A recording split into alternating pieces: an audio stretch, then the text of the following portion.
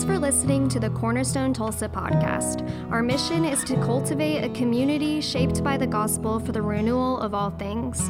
If you'd like to learn more about our church, you can visit our website at cornerstonetulsa.org or find us on social media. And with that, let's hop into this week's teaching.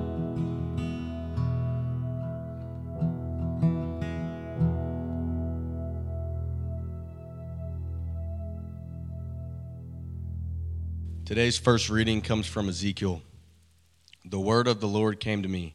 Son of man, speak to your people and say to them, when I bring the sword against the land, and the people of the land choose one of their men and make him their watchman, and he sees the sword coming against the land and blows the trumpet to warn the people, then if anyone hears the trumpet but does not heed the warning, and the sword comes and takes their life, their blood will be on their own head. Since they heard the sound of the trumpet, but did not heed the warning, their blood will be on their own head. If they had heeded the warning, they would have saved themselves. But if the watchman sees the sword coming and does not blow the trumpet to warn the people, and the sword comes and takes someone's life, that person's life will be taken because of their sin. But I will hold the watchmen accountable for their blood. Our next reading comes from Matthew. If your brother or sister sins, go and point out their fault, just between the two of you. If they listen to you, you have won them over. But if they will not listen, take one or two others along, so that every matter may be established by the testimony of 2 or 3 witnesses. If they still refuse to listen, tell it to the church.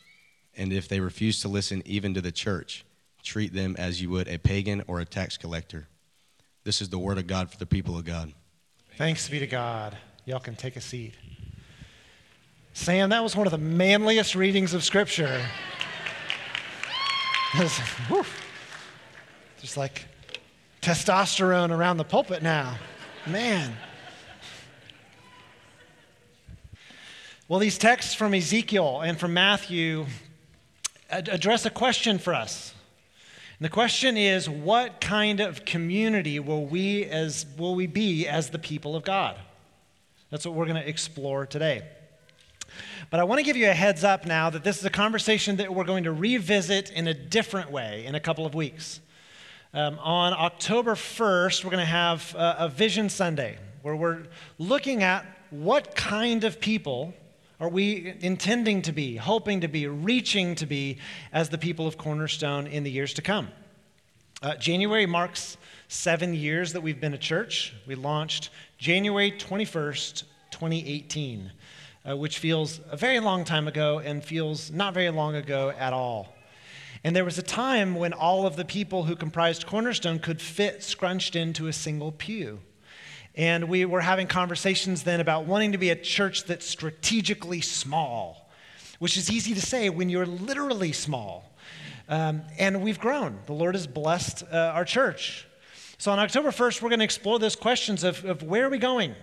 Who do we want to be? We've talked about things like church planting and multiplication. Is that still in the conversation? Whatever happened to being strategically small? I do not like hype in the church world. In fact, I've instructed the people on our staff who oversee our social media that I don't want to see anything that looks like, hey, Cornerstone Nation, here's the big event coming up. That's like the opposite of my philosophy of ministry right there. Is this hand gesture. That's not Jon Odom.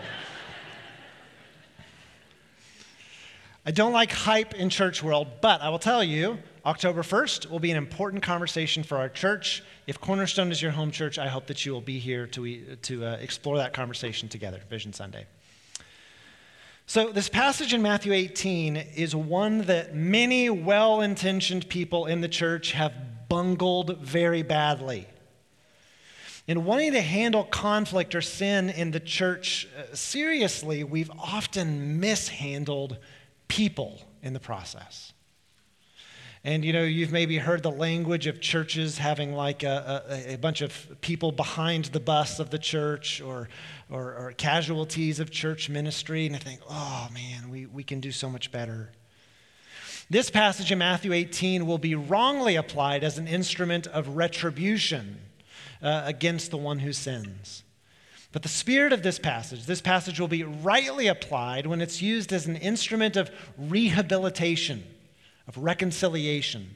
That's the goal of this passage, is restored relationship among those who are disciples of Jesus. The goal of confrontation is a theme within the church. When someone sins against you and confronting them on that, the goal is never scolding. The goal is never shaming. The goal is not merely to make sure someone knows that they're in the wrong. No, the goal is restoration and unity whenever possible. Now, in Ezekiel, God speaks to the prophet and gives the people this metaphor of a watchman. I picture someone standing on the walls of a castle, and they're looking in the distance in all directions and wondering, they're paying attention in case some threatening army from afar is going to come and attack them. The watchman is given not to be an alarmist in a negative way. The watchman is given not merely to freak people out, but the watchman is there to spare the people from unnecessary suffering.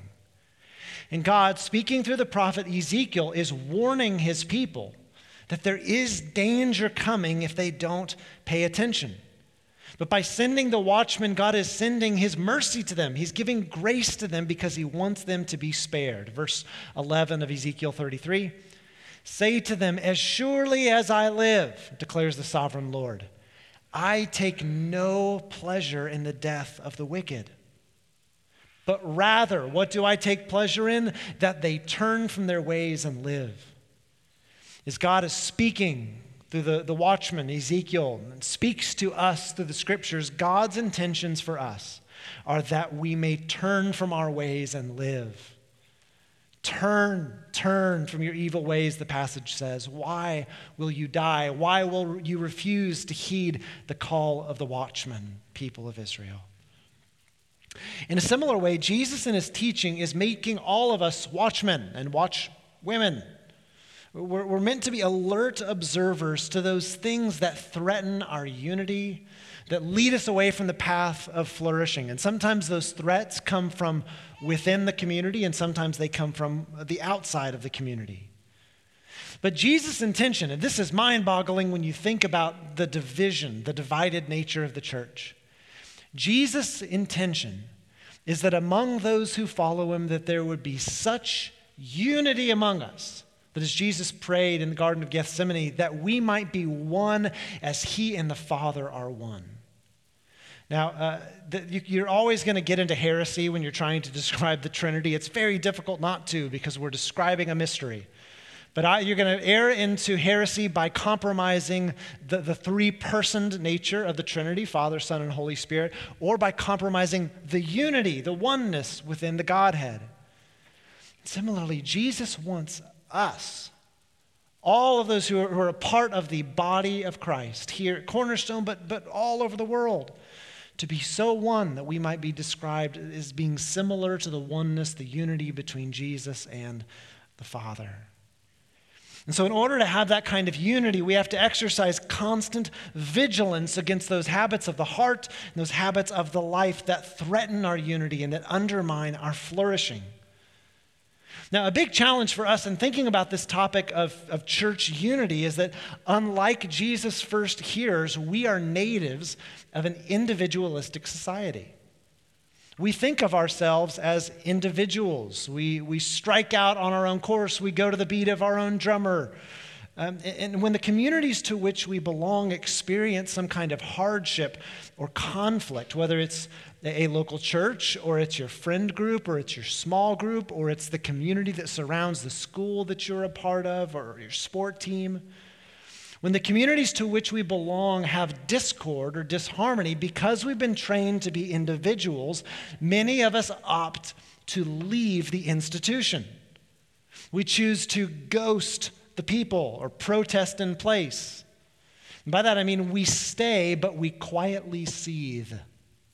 We stay and we allow that disharmony to grow and grow and grow, and it never goes confessed. There may be people in the room who have beef with others in the room, and they would never guess that anyone has an issue with them because we don't express it. We quietly resent them. I think if you have to explain why is this the case, well, for some of us, we do this because we don't deem those communities or the idea of being part of a community something that's worth contending for, something that's worth fighting for. Or probably many more of us are just so conflict averse, so conflict avoidant that we would sooner be lonely or cut off than deal with the discomfort of working through the very normal funk, F-U-N-K, that comes from being a part of a community. Now, sometimes those communities are just really, really unsafe.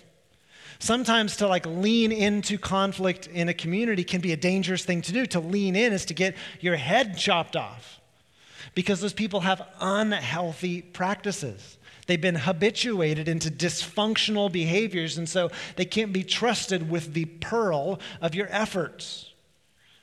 But many, many times, we cut off. We're the ones who initiate our separation from the community because we've been trained to construct our identities apart from those communities.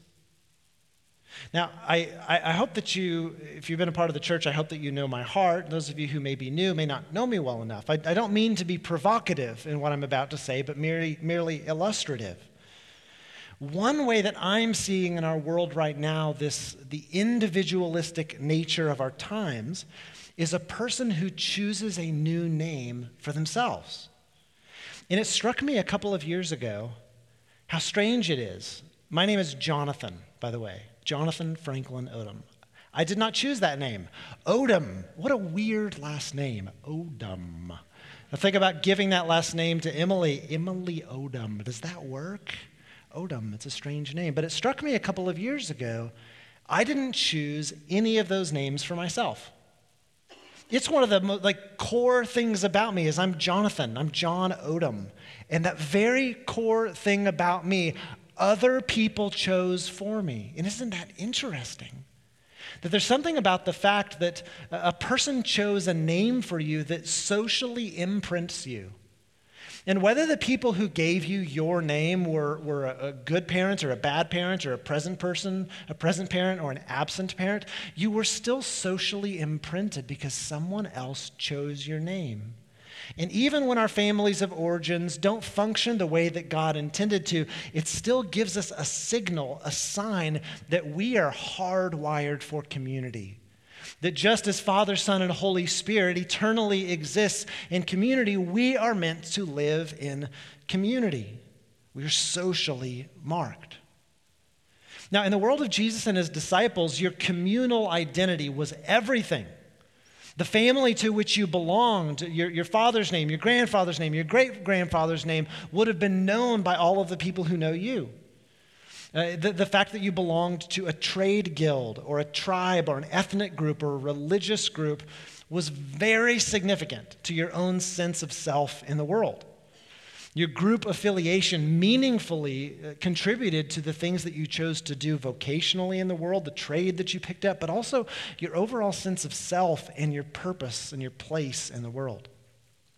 Now, what's interesting is that the hyper-individualistic nature of our world, our modern world now, has also seeped into the church. And one of the main downfalls of the modern church or modern evangelicalism is that in our efforts to convince people to make a decision to have a personal relationship with Jesus Christ, we've left out, we've omitted how that decision, how our baptism then ushers us into a community of disciples. You think that this is you, yourself, and you alone making an individual relationship to have a personal relationship with Jesus Christ, and you didn't know that you inherited a family in the transaction. Brian Stone wrote a book a number of years ago called Evangelism After Christendom. In the book, he said that salvation is effectively a peopling process. That it's not merely you getting right with God, but it also entails our getting right with others. We're born into a new family. We're ushered into a community of disciples. Scott McKnight picks this up, similar themes in his book, The King Jesus Gospel. He said most of evangelism, sharing the gospel with others, is obsessed with getting someone to make a decision. The apostles, however, were obsessed with making disciples. Evangelism that focuses on decisions short circuits, and yes, the word is appropriate, aborts the design of the gospel. While evangelism that aims at disciples slows down to offer the full gospel of Jesus and the apostles. Now, McKnight's point here is that the church has treated discipleship as an optional extra. But along the way, he also affirms that we aren't merely trying to convert others to a new faith, but to connect them with a new family. That baptism is a social marker. I think it was Connor who prayed about Otis joining God's family in his baptism, and that's right on. You think about the baptism of Jesus as he emerged from the waters, the Spirit descended, and the Father says, "You are my Son that I love, with you I am well pleased." His baptism was a social marker, and so is ours. In our baptism, we inherit our identity, and we become part of a family. And this family has distinct values and practices. And one of those practices, according to Jesus in Matthew 18, is that when there is conflict in the family, when someone sins against you, we talk about it. We don't let it fester. Hebrews chapter 12. It says, "Make every effort to live in peace with everyone." I happen to think that there's a lot of realism in this passage. Can you always live at peace with all people? Man, I wish I could.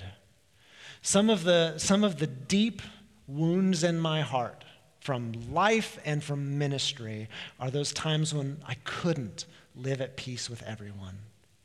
But he says, make every effort to live in peace with everyone and to be holy. Without holiness, no one will see the Lord. See to it that no one falls short of the grace of God, and that no bitter root grows up to cause trouble and defile many. No bitter root. We don't let things fester. We name beef in the church. When I say beef, I mean conflict. Now, what folks typically do is they're like, "Oh, I'm going to go seek wisdom from other people in the church about how to handle this. And 10 people know that I've got an issue with you before you find out." The model of Jesus here is that when we have a conflict with a person, we go to the one who has wronged us, or when we perceive that they've wronged us. And we do everything we can to work things out privately. We need to take seriously, remembering the intentions of Jesus for the church, that we may be one as he and the Father are one. We need to take seriously those things that threaten our unity and our harmony. He says if one-on-one efforts fail, there's the groundwork for bringing in others. But we don't bring in others to pile on the guilt. We do it because we need help, because our intention is restoration. And Jesus teaches us that where there is genuine repentance, there should be generous forgiveness. Y'all would do really well to read all of Matthew 18 to make sense of this portion of Matthew 18. But it's here in Matthew 18 that someone asks, well, how many times should I forgive somebody who wrongs me? Like, I don't know, 6 or 7 times? No, 70 times 7, a lot of times. Generous. He could have said infinity times. Where there is genuine repentance, there can be generous forgiveness. He tells the whole parable of the unforgiving servant at the end of this chapter.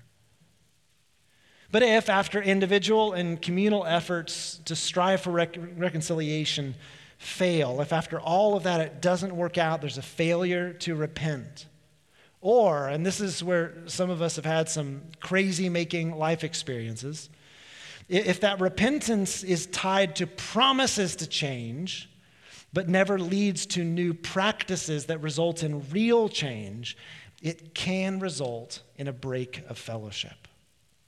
And Jesus says, treat that person as a pagan or a tax collector. Ooh, harsh. But then we have to think about how Jesus treats pagans and tax collectors. Well, certainly, there's a breach in relational status. There's a change in relational status. That because of this failure to repent, or maybe it's been endless promises to repent and change, but never actually changing, there's a break in relationship. There is a change of status, but Jesus is merciful. Jesus longs for the pagan and the tax collector to be brought into the family. Think how ironic that Matthew, the tax collector, is writing down this very story for us. How has Jesus treated him? He's taken the relationship with Matthew as far as he's willing to let it go. There is a change in the relational status. You're not connected in the same way, but it's full of compassion. It's on a trajectory, as far as it depends on me, toward peace and toward restoration.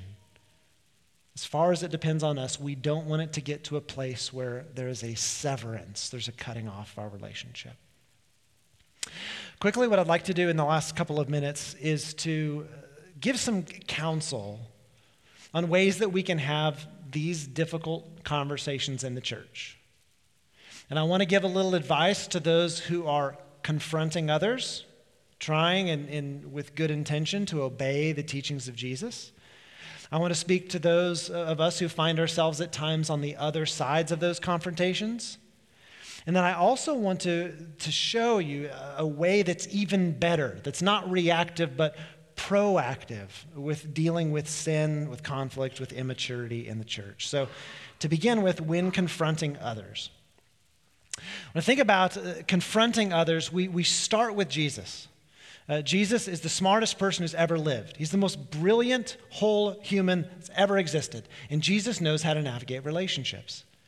And Jesus says, in a relationship with somebody else, if you feel this inclination to go pull the speck out of someone else's eye, first start by examining the log that may be in your own eye. So rather, you see them as the problem. Their behavior's clearly the issue, but Jesus says, pump the brakes. Let's start with the consideration that there could be a bigger issue in you and with you that you are not taking responsibility for. Consider in this conflict that you have with this person, what contributions have you made to the unhealth? Consider how you could be off in your interpretation of the events. I think it's really helpful to communicate your goal. Honestly, I find these conversations quite difficult. I hate them very much. I would prefer not to have them. I'm learning to get better at them, but they stink. I think it's helpful as we're beginning to communicate your intentions. Say, hey, I'm not comfortable with this kind of conversation, but you're so important to me. Our relationship is so important that I want to kind of awkwardly fumble my way through it because I want to be close to you, and I don't want there to be any bitter root between us. Communicate your goal. My teammate on staff, Ashley Osborne, is very wise, very pastoral, and she just presented to our staff kind of a framework for making sense of the conflicts that naturally arise between people.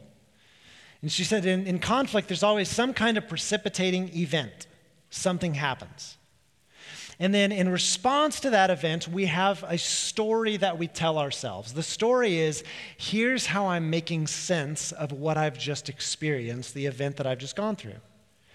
Based on that story, our interpretation of events, we have very natural feelings. Some of you are probably more sophisticated in your feelings. For me, my feelings are generally complete shutdown or anger. There's not a ton of diversity. You have to really work to figure out what I'm feeling. But we have a precipitating event.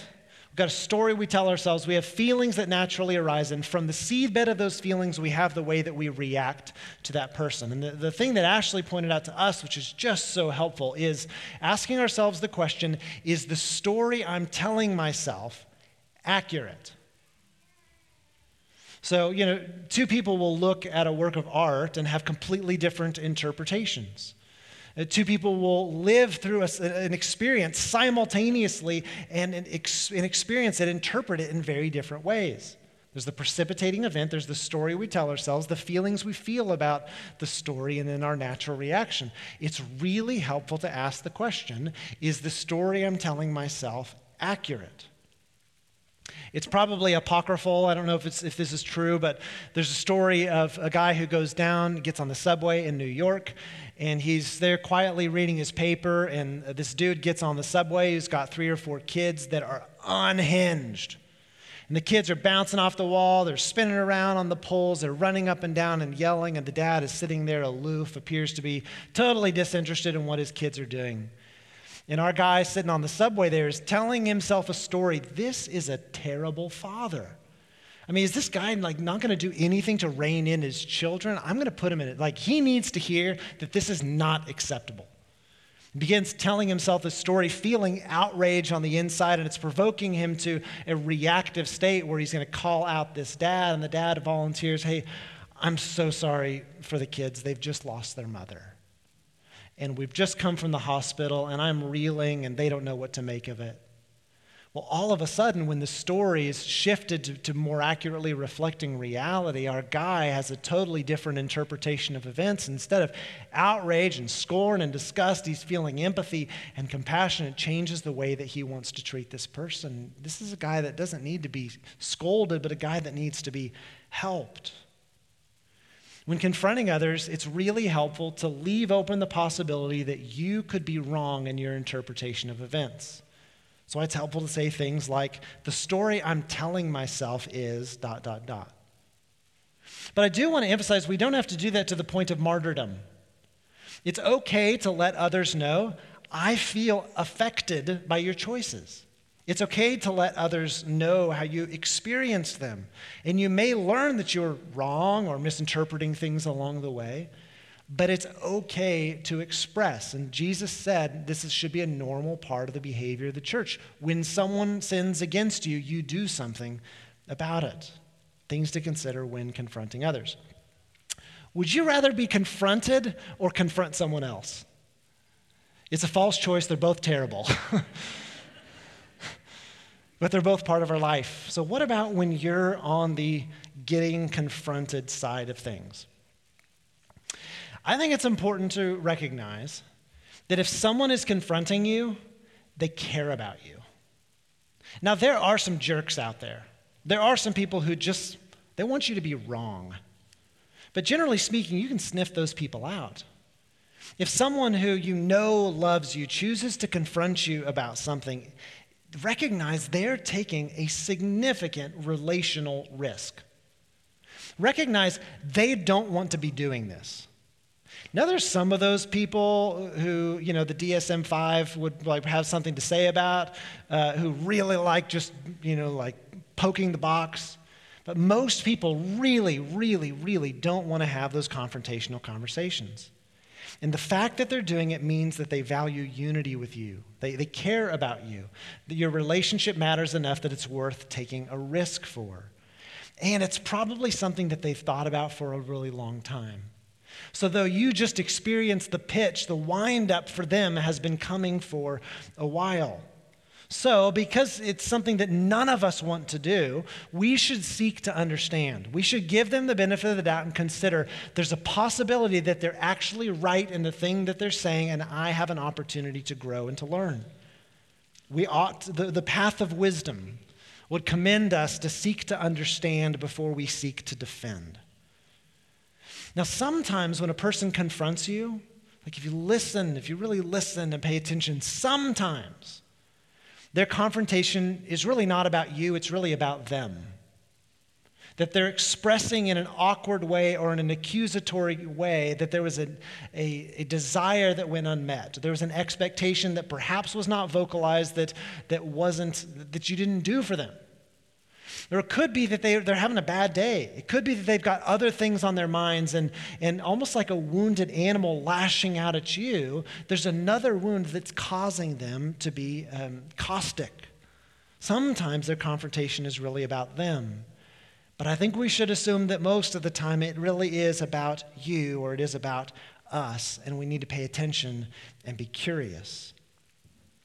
Especially if it's coming from me, but probably from others. The delivery won't always be perfect. Sometimes the delivery is going to stink. Sometimes the message makes you feel things that you don't like. And as people lack skills in having these kind of crucial conversations, they'll do it in ways that have little barbs to them. It may be unpleasant, but I'm so impressed by the example of Tim Keller, who just went to be with the Lord.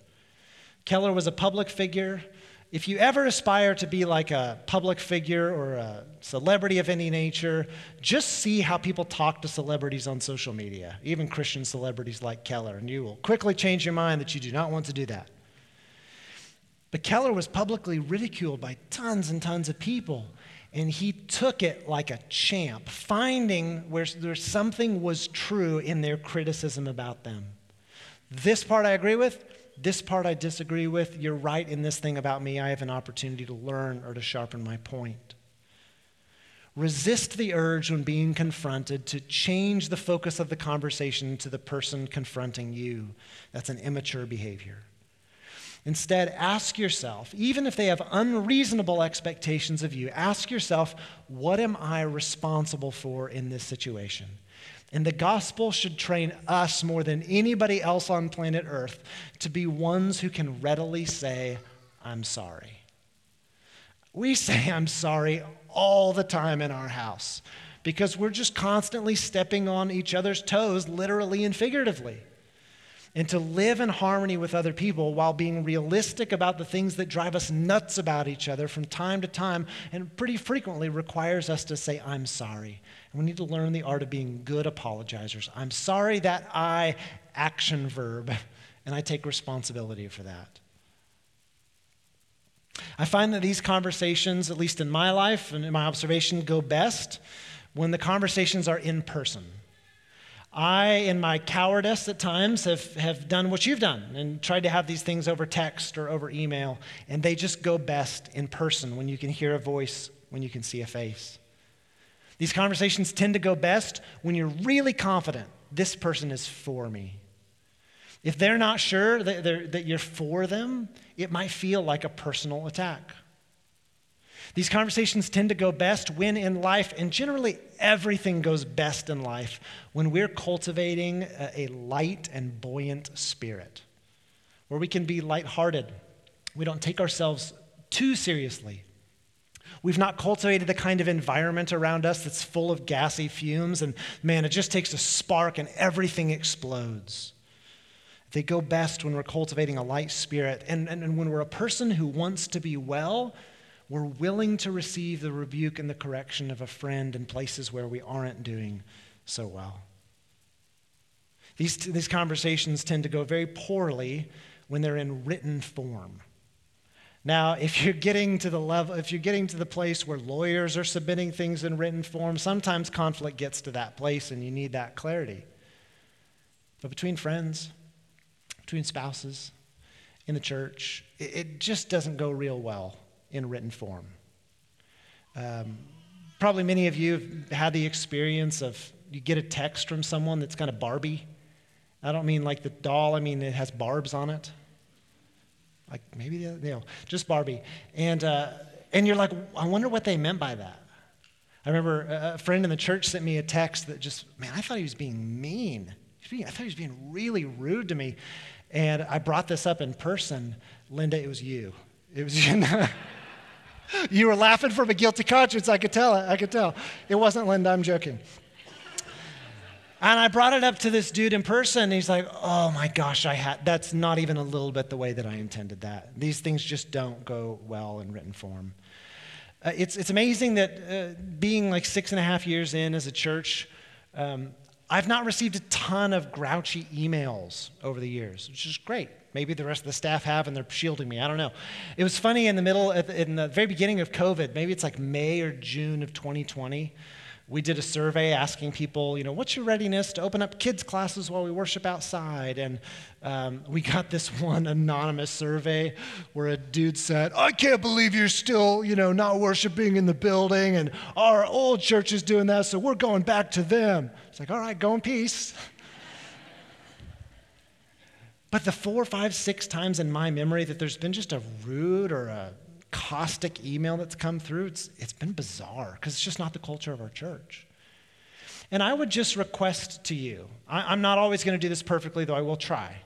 I'm going to request to you that in the church as a whole, and with your apprentice group and with friendships, via email, via text, via Instagram comments, that you don't try to resolve any big conflict or deal with anything that online that would be better to do in person. As I point this out, I'm aware that most of my emails begin with the phrase, please forgive my delayed reply. But inasmuch as we can control it, it's so cruel to ghost people in the church. Do you know what I mean when I say ghost people? I mean, they've texted you and put themselves out there and you just never respond. Or they email you or they call you and you just never respond. It's cruel. We mustn't treat each other like that in the church. Just honor one another. These conversations go poorly in written form. They go poorly when we're chronically serious, when we're the most easily offended people on planet Earth, when everything is life or death. There's no playfulness or bounce. And things go poorly when we don't believe the best. It will be awkward. If it's coming from me, I'll tell you it's going to be awkward, but I'm going to try my best. It will be awkward. It will not always go great. In other words, it may not always be easy, but because our unity matters, this is the kind of stuff that we have to work through. This is the kind of stuff that we have to actually lean into if we want the kind of community that's durable. We need to develop comfort and courage to deal with the conflict and deal with the sin because our unity matters. And on the other side of that conflict, there can be the opportunity for greater intimacy.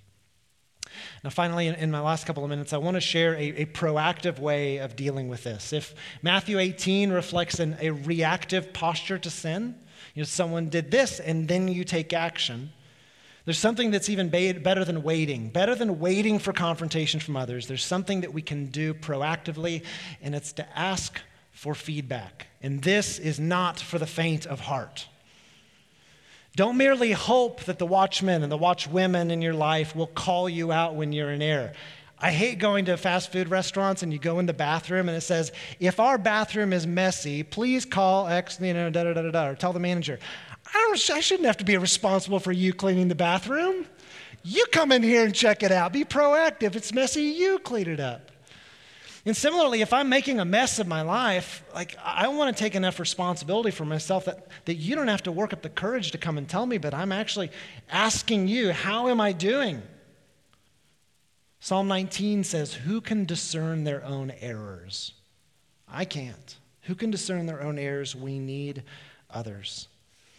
Ryan Leake, in his book on personal development, lists some example questions of ways that we can ask others for feedback. Some of you are going to hate this list.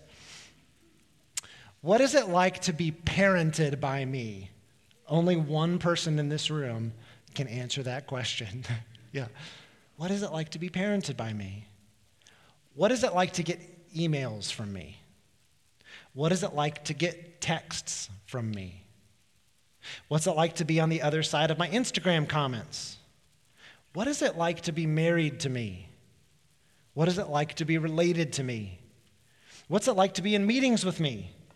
What's it like to work with me? What's it like to work for me? What's it like, you ready, to be on the sideline of my kids' game with me? What's it like to be coached by me? What's it like to be on a team with me, to travel with me, to do holidays with me, to be on a date with me? What's it like to live next to me? What's it like to be my friend? What's it like when I correct you? And there are many, many other times in life where we don't need someone to come and confront us, and we don't need to ask for the feedback because we already know what we've done. And the gospel compels us then, when we're aware that we're the ones who have sinned against others, that we readily confess our sins. I see such great courage in the one who instigates the confession of sin to others. James 5:16, confess your sins to others and pray for each other so that you may be healed. It's in the confession that there's healing. I think about all of 1 John chapter 1. If we walk in the light, bring things that are in the dark into the light. If we walk in the light as he is in the light, what do we get? Fellowship with one another. If we bring these things into the light. It takes courage to truly confess. And this is what we do every week when we come to the communion table. I hope that for you it will never be just like muscle memory. I hope for you it will never be a rote thing. When we pray liturgies and use formal structure, we're using it like a vine holds on to a trellis. That we join our prayers, our intentions, our desires with these rightly ordered words, praying that they will be the cry of our heart.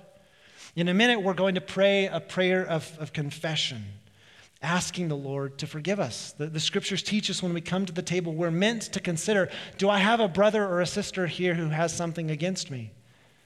We're meant to consider, are those with whom I need to reconcile? Are there those from whom I should ask for feedback? Is there anyone to whom I ought to apologize? We're never going to get this quite right. Conflict has been a part of the church from the very beginning. Almost all of the pastoral epistles, the letters, are in response to some form of conflict. It's not in our perfection, but it's actually in our confession and our reconciliation that we're able to show to the world that we are a community that is being shaped by the gospel for the renewal of all things. It's a community that's learning to reconcile with one another because we've learned what it means to reconcile to the God from whom we've been estranged.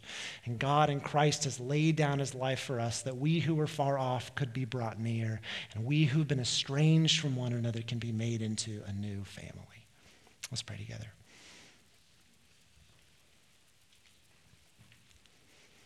Our Lord Jesus, we thank you that you've modeled for us this relational patience and endurance with your disciples. That you modeled for us reconciliation with Peter. And I think you also bore in your heart the pain of not being able to reconcile with Judas. And I pray, Lord Jesus, that you'd give us the wisdom and the courage and the discernment about others and about ourselves, that we might lean into conflict. Thank you that we don't have to rely on our own perfection. All we like sheep have gone astray. All have sinned and fallen short of the glory of God. And just as you've forgiven us generously, so we should forgive others generously, even ourselves. Pray, Lord Jesus, that you give us the courage and the grace to do better by each other, to not ghost one another, to not forget one another, to not be rude to one another, but to seek understanding, to show honor, to show deference. As we come to the table today, Lord, we recognize that to be this kind of people requires a power sufficient to the task. And so we pray that you pour out your Spirit on us gathered here and on these gifts of bread and wine. Make them be for us the body and the blood of Christ, that we may be for the world the body of Christ, redeemed by his blood. In Christ's name we pray. Amen. We're so grateful you listened to this week's sermon at Cornerstone. If you live in the Tulsa area, we'd love to invite you to be a part of our worship and community in person. You can find service times and more information at our website. But wherever you are, may the Lord bless you and keep you. May he make his face shine on you and be gracious to you. May he turn his face towards you and give you peace.